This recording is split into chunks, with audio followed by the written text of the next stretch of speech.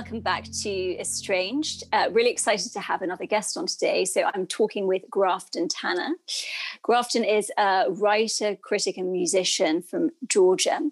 He recently had a book come out with Zero Books. Was it kind of November last year? December 11th. December.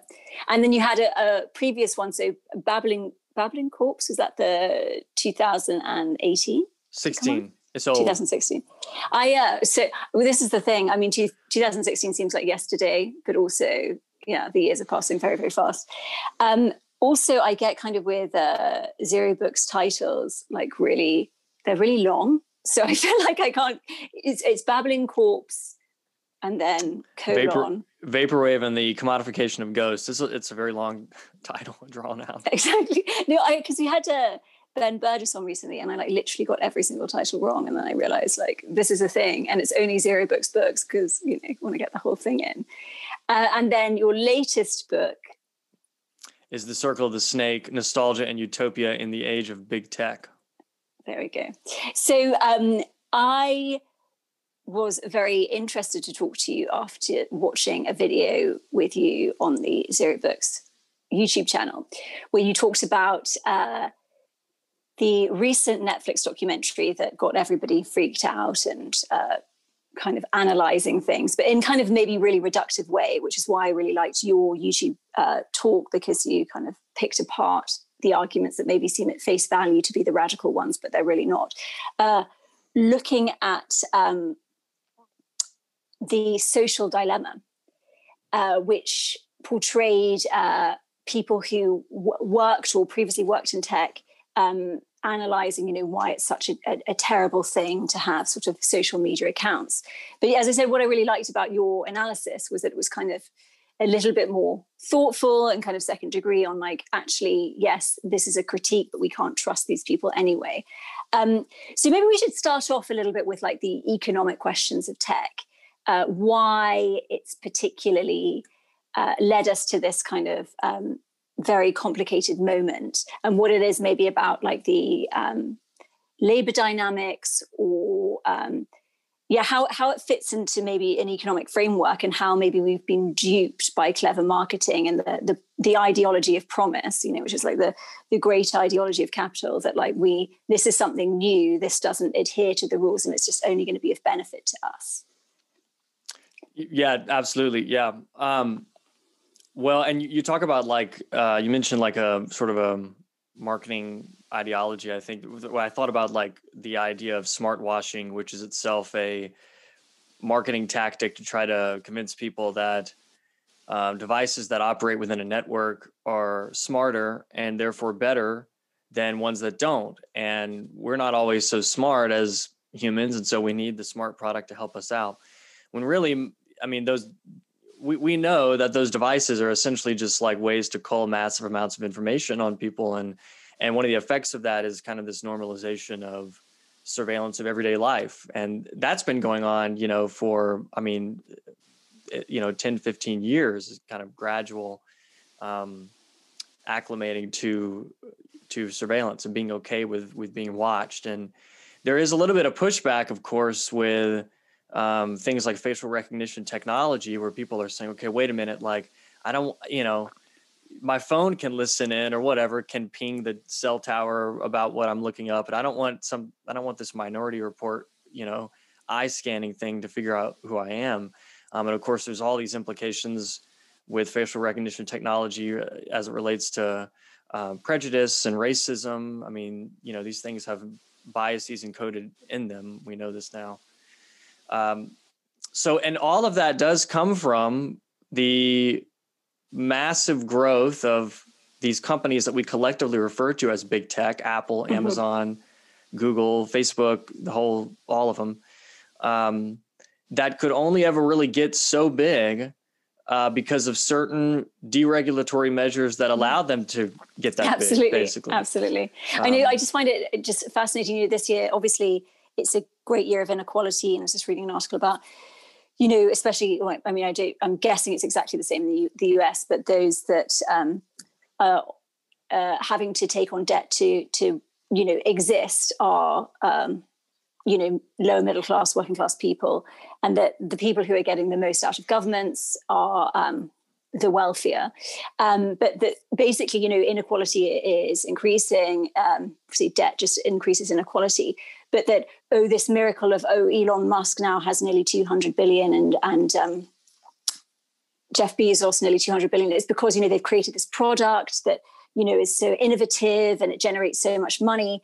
But that actually, that's just a complete lie, and that it's only possible because of deregulation that was put in place, of laws, etc., that were put in place to prevent these kinds of things happening in the first place. But that somehow it's magically different because tech is so useful to our lives and it's all so innovative and it's going to, push us towards the new frontier of a better future.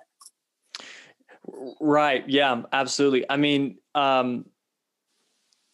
these things, this is something that David Graeber wrote about. And he said, there really isn't a word for it, but it's not necessarily that the corporations just got, they just play the rules of the competitive game, and the ones that rose to the top and won out were the ones that were just the best and worked the hardest and whatever. He said, no, it's like you have to have the permission of state institutions to be able to get so big, and then to be able to manufacture your products for cheap, in various countries around the world, also can only be allowed thanks to certain free trade policies. Otherwise, you don't have the smartphone. You cannot have Nike shoes and smartphones without outsourced labor in other countries. There's an excellent book called Dying for an iPhone that Haymarket just put out. And it talks about, the history of the labor practices of Apple and Foxconn, the company that actually manufactures the products. And it's like, that is completely not talked about in The Social Dilemma. Absolutely. Yeah. And there's certain things that can be, talked to, certain injustices that are able to be talked about at a given time, but some that we, ideology has to completely paper over. But I live in Northern Ireland, so the island of Ireland, but not under the remit of the Irish government. But there, I don't know if you know about the Apple tax case 2016. The EU basically, Apple owes Ireland, or owed then, about 20 billion in tax, which at the time was worth about 10%, 10% of the Irish GDP, because it's a very small country. And the EU wanted to instigate, a forced payment of this money to Ireland. It's basically there's this double tax loop where Dublin is full of tech companies, but it's very complicated, but a rule where the tax is counted through Ireland and they don't have to pay. And obviously the Irish government, short-sightedly perhaps, but because they're so reliant on this massive corporation, and huge historical reasons as to why they fell into this mode of, I am loath to use the word generating money because it's actually like stealing money from normal people, but in the long run. But they didn't enforce the payment of it, even though the EU kind of wanted to. But yeah, and there's all this this sort of bootstrappy kind of horrible thing of like, well, if people were so poor, why do poor people have iPhones? But of course, it's like, well, if perhaps proper labor laws were in place, maybe normal people wouldn't have them. But it's all about the fact that relies on slave labor, et cetera, pushing the prices down. Yeah, there's the last chapter of James Bridle's book, New Dark Age. He talks about, I forget who, some technocrat. He mentions that they had this, they gave this speech a few years back about, if people in Rwanda had smartphones, you would not have had the genocide, because in social media, because it would have, and he just skewers that in the end of the book. It's brilliant. But it is sort of this idea that these technologies are the evidence of the future, like full stop. Like there's no that we're living in it, you know, because we're able to do all these things and have social media. And it's true that like, obviously smartphones and social media allow us to do certain things, just like radio and television and previous social milieus allowed people to do certain things. But the idea that that's the future, like we've hit it, is a really dangerous ideology, because all it does is it reinforces this kind of presentist mindset where you then retroactively look at history and go, well, how would all of these things been different? How would they be different if they themselves had smartphones? To me, it's a dumb thing to do anyway, because like you say, it ignores like the labor laws, but it also like ignores the material reality of technology. These things just they didn't fall out of the sky. No. They're created, they're built, and they rely on cables that crisscross the world and giant server farms. You know, I mean, it's material. It's not like in the air. Exactly. But this is the just mentioning just before we got on the call, and we talk about him every single episode, but I'm really influenced by the writings of Todd McGowan, and he calls, you know, the capitalist ideology basically the ideology of promise, and he looks at capitalism not just in obviously the material relations, but like libidinal. The libidinal desire for a utopian future, and that we can like basically sacrifice anything for the promise of this future that doesn't exist.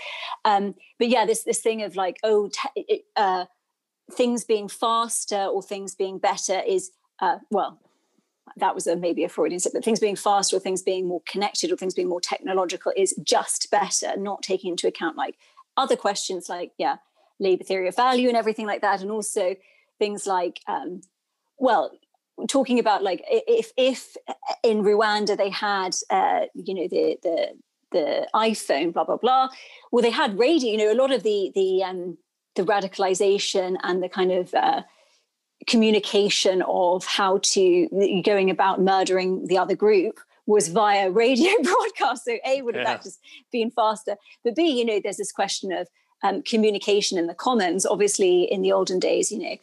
You could put something on a public notice board that was kind of just like within the public realm. But the encroachment of this privatized, corporatist, capitalistic mode of doing things is encroaching on something that is just as almost as integral to human existence on the planet as air. You know, communicating ideas to one another. And obviously, we have that question of banning. Being banned on Twitter and who gets banned and who decides. And obviously there's the thing of like, well, it's a private company, but then like, well, this private company should not have the power, you know, be so big as to basically essentially be more powerful than a government. And we see so many instances now where these single corporations are more powerful. I mean, the example in Ireland is an example where the government caves to the corporation. And I mean, the Trump ban is a complicated issue, but in one sense, you know, that's a president communicating in the way he sees fit, but not being allowed to do so on that platform. So yes, it's complicated. Yeah, and you know, the conversation like around banning and the critics who say that very thing that these companies should not. I mean, you know, they do like the free speech thing or whatever. They shouldn't stifle this kind of like communication act or whatever, because they know now they're more powerful than the government. You know, when this started, I was like, where have you guys been? Like, number one, like that's kind of, you know, if you want to talk about how much more powerful Apple is than several, you know, governments on the planet right now, and you want to just look at the banning of Trump, or, you know, in terms of Twitter, the banning of Trump as the evidence of that, like follow the money and see where you know, where something like a smartphone gets made, and then tell me.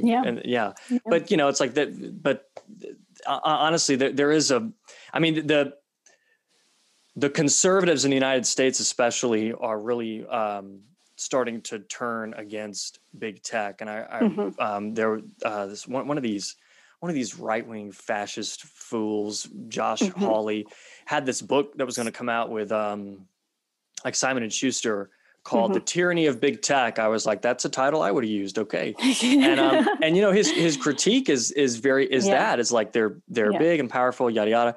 But, you know, their main thing is like, well, now we can't have free speech and cancel culture and all this, like these boogeymen or whatever. Worse, And, of course they canceled his book contract because he helped to, you know, he like supported this insurrection that we had at the beginning of the month, you know? So, you know, but I was a little curious to read the book myself because I remember thinking we're about to enter into the era of like the right-wing tech critique. And it's going to kind of align, I think, with maybe even some of the stuff that's talked about in The Social Dilemma. And yet again, some of the major issues like the environmental impacts of tech and like how it relates to labor law, all of that stuff then pretty much gets ignored. And that could be a problem if like the left doesn't, you know, start to, you know, acknowledge those problems. I think this is an issue with everything within discourse at the moment. It's like parsed out between the right and the liberal argument, when unfortunately, like often things can, you know, superficially look similar, like certain critiques, because of course it's like, well, you know, if one has cancer, one can be like, this is bad, you know, but the reasons for it are X, or the reasons for it are, you know, a demon has come down and inhabited your body. Do you know what I mean? Right. So it's just like getting to the right reasons. And this is always the issue. I mean, and it's obviously very convenient for, you know, the liberal side of things, because it's like, well, you know, oh, I'm going to cancel this person who's left wing because they are so fascistic, you know, because they you know, they have a sisimilar, you know, step one critique of the issue. I think it's, this Zizek did an analysis of this, but, you know, the Jordan Peterson feminism issue, when, you know, both sides of the kind of like, let's say, you know, not universalist feminism in its like original sense, but the kind of lean in Sheryl Sandberg feminism, you know, the Kathy Newman feminism and the Jordan Peterson debate. And, you know, they're two sides of arguing over the symptomatic issues rather than the actual like deeper material conditions, issues that lead to the symptom in and of itself. And unfortunately, it just all gets caught up in this sort of binary. And what, you know, when at the end of the day, like what is the reason for this person's critique? It's for, you know, retaining one's position within the social order as it stands, or retaining a bad system, you know, a formally bad system as well. You know, we're going to go back to something that was bad in the first place. So I guess it's about getting to the deeper reasons as to, you know, thinking about things as symptoms rather than just like getting caught up in the shimmer of the surface level issue in and of itself. But yeah, it's complicated. Yeah. And, you know, you talk about like having like a step one, you know, if you will. I like to think about tech critique as sort of being like a 3-level system. And these are, you know, like you have to attend to the, like what happens on an individual level, like, you know, psychological media effects stuff. Like, I think that's super important. I don't think it can be ignored. And yet it's something that was sort of like first really talked about, at least at like a mainstream level. I mean, there's plenty of great tech, you know, critique that's been out for years and years that is just like by these excellent academics that like just it doesn't ever drift its way into the public view like something like The Social Dilemma does, for example. Yeah. And so there's like the psychological effects of big tech, and then you have to go the step up and talk about, you know, what happens at the political level, radicalization, you know, the racism of algorithms and what have you, what happened in, you know, the UK with the A-level exams and how these things sort of foreclose possibilities and whatnot. And then just the rise of right-wing thinking or whatever on places like Facebook. And then you got to take the next step up, you know, which is very hard to do, which is to talk sort of about how these companies are allowed to exist thanks to not only like what you might consider like a neoliberal ideology, but actual like real laws in place that give them the space to be this big. And it's sort of, you know, they're like the logical conclusion of capitalism with the foot off the brake, if you will, you know? Yeah, absolutely. It's hard to do that because at each of these levels, you're going to have people who have certain interests at stake that will then be jeopardized if they make that critique. this is one of my issues with the social dilemma, is that these guys know, and they've talked about this on and I call them the social dilemma guys. Their thing is called the Center for Humane Tech, and it used to be called Time Well Spent. But, for years they advocated for new kinds of apps and new kinds of social media and whatnot that we can use to help us get us off the old social media. But there's no indication that would be any different whatsoever than the attention economy. And because, if they were to really call out, the attention economy for what it is, they'd probably be out of a job. Absolutely. Because the thing is, it's like, this is, what is so, it makes kind of analyzing all these things so difficult, and the history. I mean, as Marx mentions a million times, well, everything that's sacred is profane. So, it's all, everything becomes, goes from like these kind of codified cultural norms to like anything goes under capitalism. So anything can become anything else. And it's all about like the ideology behind it, and this promise of accumulation, or, well, failed accumulation, because if accumulation worked, you wouldn't have to keep accumulating. But like this idea that if we tweak it, it'll be better. If we do this, it'll be better. It's all about sort of this futurality, rather than just like, understanding how the whole libidinal and economic system works in the first place. And so we get these sort of, it's interesting, this debate about, in the UK, there's these two sort of like Instagram activists at the moment. There's this big debate about, how they have weaponized identity politics for their own kind of brand. But almost it's like, well, is it inevitable? Like it's not about the identity politics or saying like, I'm an activist. It's about, absolute, like it's beyond the level of just signifies. It's like a core kind of like relationship with the world, or, motivation with, what you're there for. Is it like a universalist motivation for making the world better for people, or kind of caught up in this belief that like, capitalism is the promise and it'll lead us to this promised land? And I don't know, it's so hard to talk about. It's so hard to like articulate. But it's interesting. I also wanted to talk about, so just talking, like labor theory of value kind of question.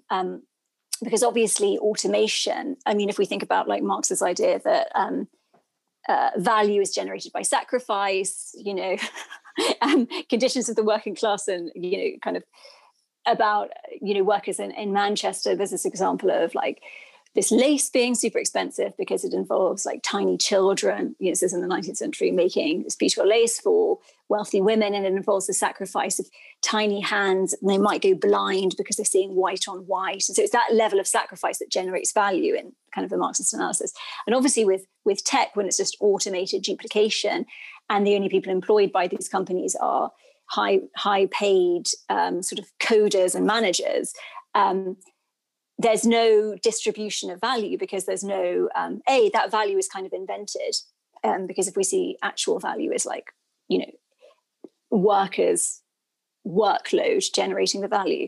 So the value of like digital duplication must just be invented, just as like financialization is sort of invented zeros, which is just basically like capitalist ideology on steroids. But also like it's just going to completely create inequality if workers have not participated in the generation of the value of the thing. And also, how can the worker purchase something if they do not have an income to purchase it? And obviously that's, one of the main issues in Marx in terms of how capitalism could disintegrate. The bosses are motivated to underpay workers, and workers don't have enough to buy the product. Like, where do we go? Well, what tech will say is that they'll advocate for a universal basic income, and they'll be like, well, then we'll just pad their pockets so they can, just keep buying our stuff. And that, like obviously in the United States, we're kind of sitting here, everybody's waiting on their checks with the pandemic, because it's just people are losing work and whatnot. And like in situations like this, like that kind of money could obviously help, a lot of people. But of course, we know that the issue with universal basic incomes is that it kind of throws money at a problem and doesn't do anything related to like meeting people's needs as they are. Like that money would be better used, obviously, to like have better public services. Like in the U.S., we still don't have healthcare as a human right, which is just just outrageous. Like, can you believe it? But, yeah. but then, the issue with automation, is that the fears of automation are real, because obviously we're starting to see like the elimination of jobs by algorithms. But at the same time, what ends up happening is that automation then again becomes this kind of marketing tactic, again, a kind of form of smart washing.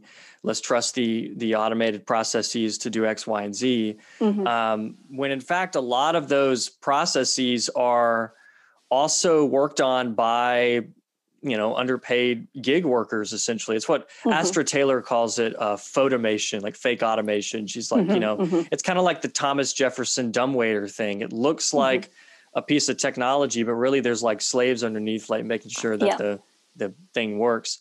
And so, and so there's a lot of good writing out there on content moderators and, these kinds of people who just, these workers who get paid not very much and have to work in pretty horrendous environments, watching all kinds of stuff posted to social media all day. And that they are completely erased by the lie of an automated future. Yeah, absolutely. Yeah. And and it is interesting that those only jobs are so horrendous. I mean, just spending all day, every day watching, like, Yeah, I mean, I have content to on Facebook. Yeah, so like Sarah Roberts has a book called Behind the Screen. I think I probably plug it every time I do an interview. I think it's just essential reading, especially for people who see the social dilemma and they're like, by golly, I want to do something about this. And you're like, well, you didn't get the whole picture, so here, read this also. But also Casey Newton did an article some years back called like The Trauma Floor or something. It's also about content moderators. And the first time I read it, I thought it was satire. It was so insane to read about. Insane, yeah. I guess it's like it's the new sort of like telemarketing kind of job. But it's awful. Although that job is also awful in many ways. The other aspect about sort of where the labor goes, like obviously when we look at like social media, the amount of labor that is put in by the people posting, on their self-generated value, but the promise, there's always this sort of promise that it could be you. And obviously, you're talking just earlier about America having this hard work ideology, and if you don't work, do you even exist? And I always find it funny that, well, it's not funny, but on Auschwitz, the motto was "Work shall set you free." So and I obviously Nazism being like an kind of a not necessary immersion of capitalism, liberalism in a way. But anyway, so there's a huge amount of like labor being done on the platforms, and the promise is you could be one of these people with 2 million followers, not working. These people, they don't work. They just post videos all day and get sponsored to do it. And how fucking fantastic is that? But of course, I have a lot of friends who happen to be YouTubers, or they were like the early generations of YouTubers. And it's the most like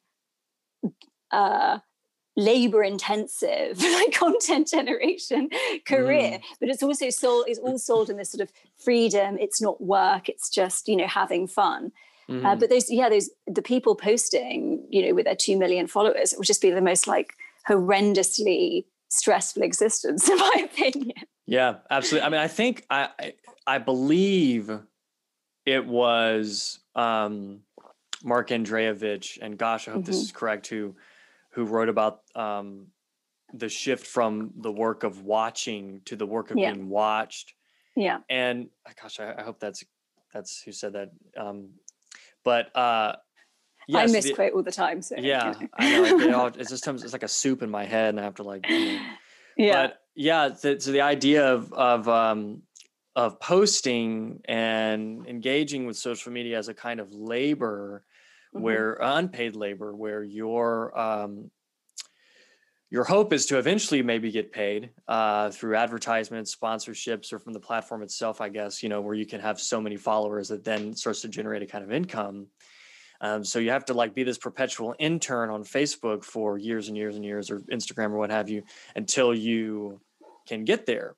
And meanwhile, the work that's being done is that you're basically providing these companies with loads of information about yourself that they then, prepare for the advertisers to advertise things to you. Mm-hmm.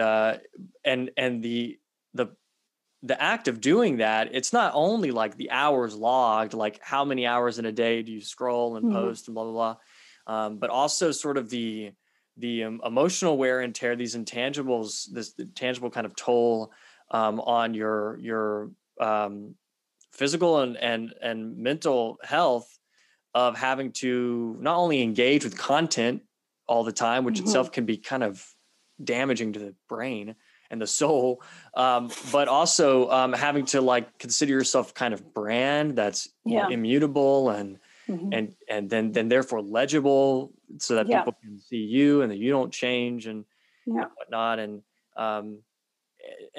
that could, I mean, when I was early on Facebook and I had a band, and we were like, okay, well, if you have a band, what do you do? Well, you make a page on Facebook and you have to promote. And well, who do you promote to? Well, you promote to the people that you're connected with on Facebook. Well, who are they? Well, they're called my friends on Facebook. So I refer to them now as my friends. So there's that. And who are they? Well, some of them are actually real life friends. And some of them are people that you went to school with, people that you know in your community, whatever. And so I have to now connect with them. And so I'm going to promote them constantly to try to get them to come out to my shows and all of this. That process is what pretty much radicalized me into a critic of tech, because it was so soul-sucking and awful to have to constantly network, and then Facebook does the double injustice by calling them your friends, and that is just, it's a really horrible thing, and you have to be able to endure that across all media platforms to be able to possibly be that person with 2 million followers who then doesn't work for them. It's funny because it's like, what other like weird mutation of capitalism is the one that we all know, where you have to market to your family and friends, the MLM, where you kind of like, you sell your, you get sucked in this horrible pyramid scheme and you have to constantly fob off your product to your friends. I know it is so, the other becomes a commodity, or, somebody to sell to. It's really depressing. And maybe this is where we can kind of bring in the film for today was supposed to be Cronenberg's Videodrome. We always talk like super tangentially, but what's obviously, this is early on in the kind of emergence of various forms of tech, and Cronenberg is very surrealist and absurdist and like body horror, but it sort of analyzes this question of the more like subjectival, bodily implications of this like new form of living with technology. And that was something that I found really interesting, what you were talking about on the video with Zero Books, is this kind of like bodily connection. And obviously, the affect that conjures up, this kind of like horrible dirtiness to feeling like you're constantly promoting yourself. This idea as well, I mean, this podcast is called Estranged because it's like, as human speaking subjects, we are estranged even from ourselves. Estranged from like labor, we're estranged from, like, I don't know who I am. Like, I change day to day. I sometimes look in the mirror and I think like, oh, I look like this. And sometimes, I've brushed my hair, I look like this. Or today I feel happy. Today I'm writing. Today I'm being lazy. It's like, it's not like we are these like perfect digestible products or digestible versions of a person. And it's horrible to have to keep presenting yourself in that light. But there was, you talked about in the video about how these, there's sort of this morality bootstrapping about spend less time on your phone. I'm somebody who's worked here and I know it's really bad, and you should put down the phone. You should eat an apple a day. You should work 8 hours, and you should not spend time scrolling on social media. But of course, it's like, not as simple as that, because it's designed to have this kind of like complete libidinal investment from you. I think you talked about the way you're presented things. As you say, this like, the naming of things, your followers, your friends. And even it's interesting, like I sometimes feel like there's something very like weirdly unconscious about it, where it knows more about you than you do about yourself. Although, I mean, what is there to know? Like, what is the thing that's knowable? What is the self? but you can tell. Sometimes I get a bit worried if I'm advertised something like, see a therapist online or something, or like feeling depressed, blah, blah, blah. Yes, there's something, Instagram thinks that I am interested in that film, like, what is it, Killer Clowns from Outer Space or whatever. Right. It's like 80s film. I've never seen it. No, like I don't. No. I mean, I get it often, and I have zero idea. Yeah. Where that comes from. Yeah, that kind of that morality, eat an apple a day kind of thing. That is also a major problem because technology that we use every day is institutionalized. I mean, people start jobs and it's like we provide you with a smartphone. Well, because you don't have one. Well, I don't want a smartphone. Well, too bad. You have to use one. Okay.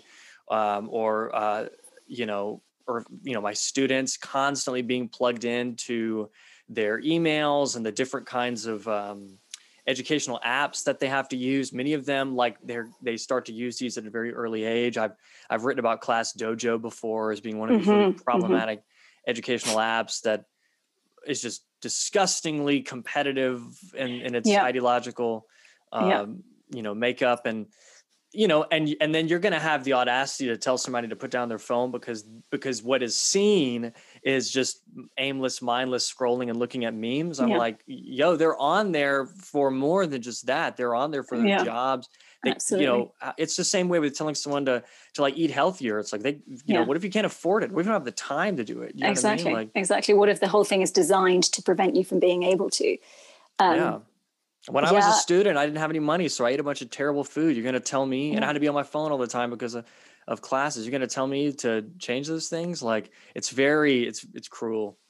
I know. I have to say, not to be too sort of like indiscreet about it, but the college that I went to is like highly, highly, highly, pushing you to perform and all this kind of stuff. But then on the other side, there was always this, oh, well, if you push yourself beyond this very specific tiny point where you fall off the edge and you get chronic fatigue or seriously ill, well, you took it all too seriously, didn't you?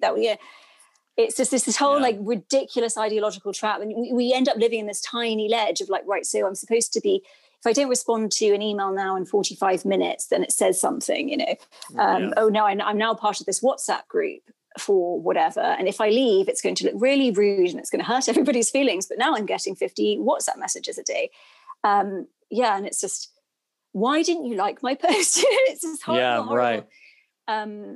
It's really intense. And we're living in this tiny like thread of what you have to use all this tech up to a certain point, but then beyond that, absolutely don't. It's it breeds anxieties very well, and keeps people in this like heightened state all the time. And I know it is. We're talking about the long-term health implications of various things. Obviously, COVID has long-term health implications. Lockdowns have long-term health implications, and this level of especially now, connection through.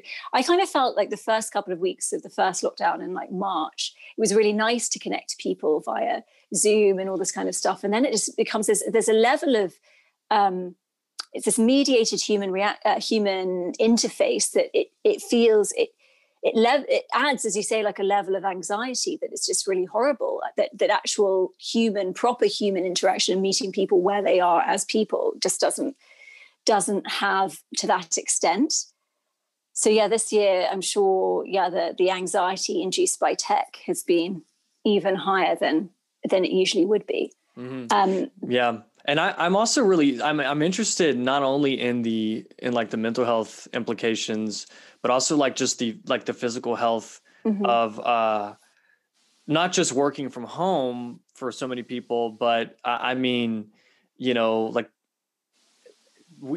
it's been well documented that sitting at a desk all day on a computer is like just as bad as like smoking a bunch of cigarettes. I think somebody said sitting is the new smoking. I mean, it's extremely important to remember that there's a biological health consequence to craning your neck down all the time to look at, and like who has a properly set up ergonomically safe, office, especially one that can be thrown together in the middle of a sudden lockdown.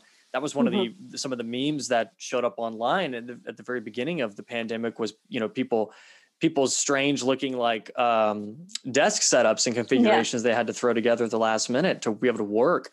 And that is hell on the body. And of course, if you're feeling physically bad, you don't even have to be, suddenly now you feel mentally bad, and those things become they kind of constitute one another. So I'm interested in those effects as well. Yeah. And I guess the thing is, I mean, funnily enough, talking about like bad neck problems because of sitting in the wrong way and using your phone too much, I have this like really bad like T3 to T4 like neck strain that like won't go away, and it's obviously from like slight that kind of slight I'm movement there. that it's and as you say, it affects your sleep, it like puts you in a bad mood. But the thing is, I mean, obviously that's one thing, but then it's all in the name of or funneled towards a few select owners, in a way that like obviously farming or being a farmhand back in the day was like immensely stressful on the body, although it involved being outside and all those kinds of things. But you might have been a tenant farmer, or it wasn't this one sole. Obviously, there's a feudal configurations as the king and then God, but like we have, there's an element of this neo-feudal thing that's all going up to this one person at the top of the top of the chain. It's it's very worrying. It's very worrying. But I really like David Cronenberg. Some of David Cronenberg's films are so weird and like weirdly executed and just strange. But it was very. This film Videodrome, he also has another one, Existence, but they deal with sort of this the way that a new product, a new audiovisual product can really warp and enter into your very being and affect. I mean, this is the thing as well. It's like I'm really into psychoanalysis, and that talking about like what is your natural self or your true self or whatever, but that whatever form of subjectivity you have is like generated out of the material conditions of the world that you're born into, essentially. It really affects like the very way that you perceive the world. And so it's interesting. I mean, I have a 2-year-old nephew who lives in Spain. I FaceTime all the time, and he's getting a bit like wise to the fact that he doesn't have to perform to me on FaceTime now. So it's a bit annoying because he's so cute. But he now, he'll be swiping, looking for his YouTube video, his like old McDonald YouTube video, and it's really strange to see like a 2-year-old, engage with the screen. And so it must be so weird being that age and this like people popping up on this like 2-dimensional screen endlessly. So weird. Yeah. And that there is some research out there on like, what happens in childhood development with digital technology. I mean, it could quickly turn into this sort of like Neil Postman kind of like, save the children kind of thing, which exactly. I don't think he's all bad, but it could suddenly, become this thing like what kind of amounted to a bit of a moral panic of television back in the day. But, one of the reasons why I like Cronenberg and Videodrome in particular is that his films about technology, like Videodrome, they function as sort of the anti-singularity ideology, which is, the idea that our consciousness can leave our body and then be uploaded into a computer program, and we could have immortality, live forever, yada, yada. And he is sort of the anti of that. His films never forget the fact that we are embodied beings and have bodies and blood and guts walking around and whatnot. Yeah, absolutely. And this is something that Catherine Hales wrote about in the 1990s when she was writing about the belief that, your information or your code, which is kind of like your soul or consciousness, whatever, can be kind of peeled off your body and then like inserted in a machine. And it's like the information of human cannot be so easily separated from body that houses it. And I think, Yeah. I think they know that. Yeah. Because like you say, you could feel the crick in your neck after a long day at the computer. You can feel yourself getting kind of anxious, whatever, scrolling too much. We have words like doom scrolling that we use to talk about this. I think we know that, but I think that we are still very much seduced by the fantasy that maybe we can solve all the problems and leave the body behind, and float like data. But absolutely. So no, psychoanalysis has this insight, or like Freud certainly, and Lacan, that subjectivity is just because of lack, is just like the inherent void that is like. So what separates us from animals? We're animals, but the only thing that's different is that we are lacking beings, and because of this like essential split from being born too early as a human and essentially a fetus until 18 months, and then split from your mother, that generates language, and language is subjectivity. So it's not a thing, it's a not thing. Like language only exists because of the frustration of not having. So it's all about gaps. It's all about, so you can't really upload a not thing, or like it's only because it's like we are animals minus something. We're not animals plus something. It's the relief that creates the subjectivity. So yeah, it just is like it's weirdly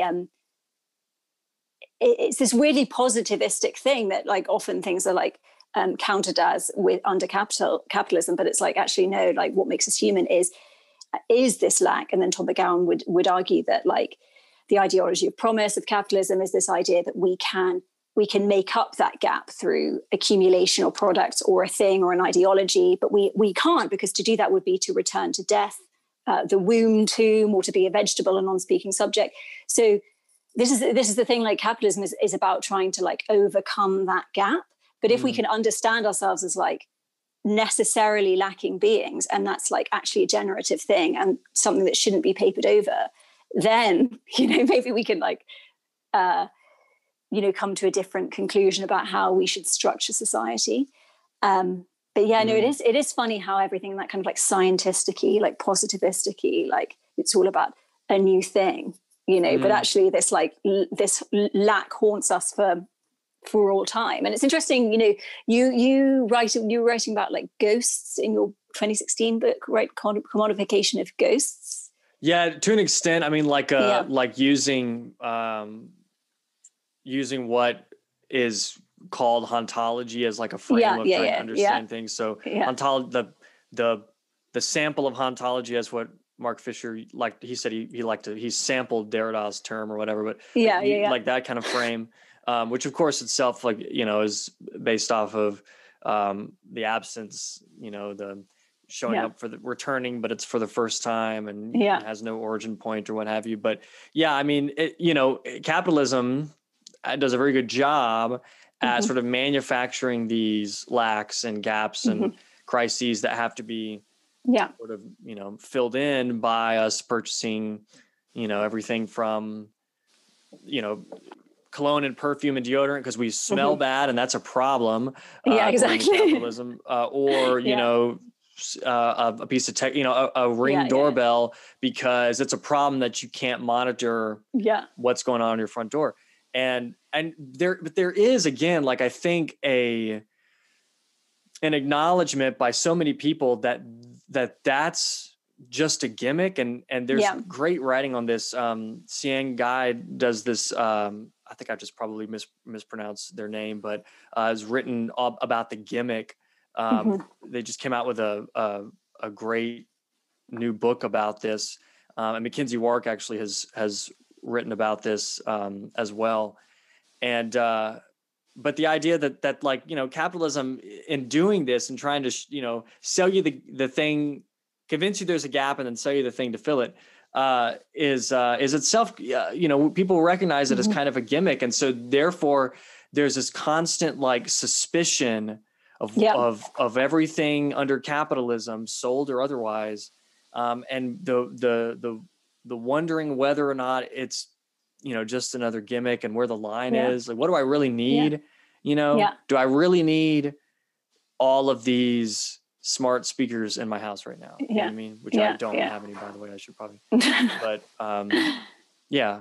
But yeah, no, it's interesting because like there is this thing, that like, so we have this essential lack, and then like capitalism like problematizes or like positivizes the lack as a thing. So it's like a no thing that becomes like a thing as a lack that needs to be filled, rather than just like, no, this is just like the void of the universe and like it can't be filled in. But also there was another thing that you said that sparked a thought. Yeah, but it's also interesting that like we can, I mean, I guess this is how ideology functions. We can like rationally be skeptical, and yet we are all like within this libidinal investment in the promise of something new, that like, you know, the fact that we even question it means that there's like a dual side of it, that it hasn't, we can never quite, you know, get there, or it's very difficult to get there, to realize like this is actually pointless. It's like, maybe I know I'm suspicious, but maybe it will work, you know? So I think things are always operating at like multiple levels. But yeah, no, it's interesting. And as I say, like, as you pointed out with like the right wing critique, it's so disappointing. And I guess it was ever thus, but like, it's just when you see it within your own moment, how frustrating it is, that it means that, you know, legitimate analyses can be completely, you know, eradicated because some sort of fascistic right winger doesn't like tech, but you know, they don't like it for different reasons, let's just say. But yeah, and therefore the only other option is to be on the side of like liberal capital and just be like, it's fine, you know, or like to think otherwise is to be a baddie. It's it's really tricky. Mm-hmm. Yeah, absolutely. Yeah, I agree. Yeah. So any other thoughts before we close it off?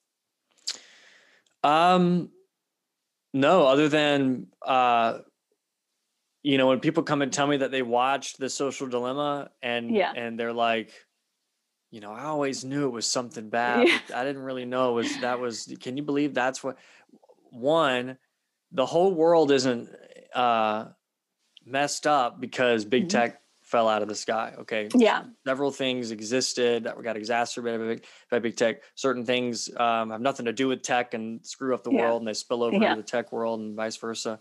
And then also there is great writing and work out there by a number of scholars about tech, many of them not white tech bros like the ones who made Social Dilemma. And they talk about the workers behind our technologies, to talk about how tech impacts the environment, the you know, embedded sort of intolerance and racism of algorithms, how algorithms foreclose the future. Yeah. And that stuff's going to help you get a wider picture of the tech problem than just a Netflix documentary in which a bunch of white guys tell you to put down your phone, you know? Yeah, and like scaring you into getting to that point of anxiety of I need to use it, but not that much. And obviously the precarity of anxiety is so convenient for the expansion of capitalism. You know, anxiety, it relies on this kind of like perpetual feeling that you need to fix yourself.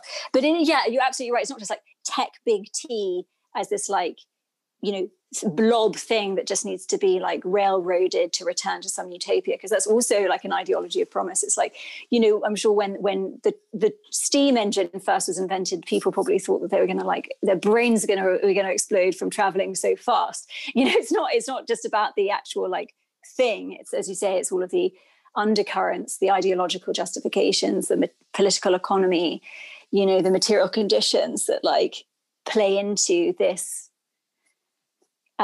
You know, and everything just is potentially on steroids when it comes to the issues that we're talking about at the moment. But yeah, and book available just on Amazon.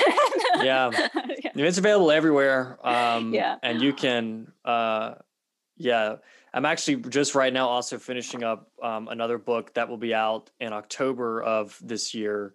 That is specifically on like the politics of nostalgia, and there's some stuff in there about tech. So that'll be out later this year.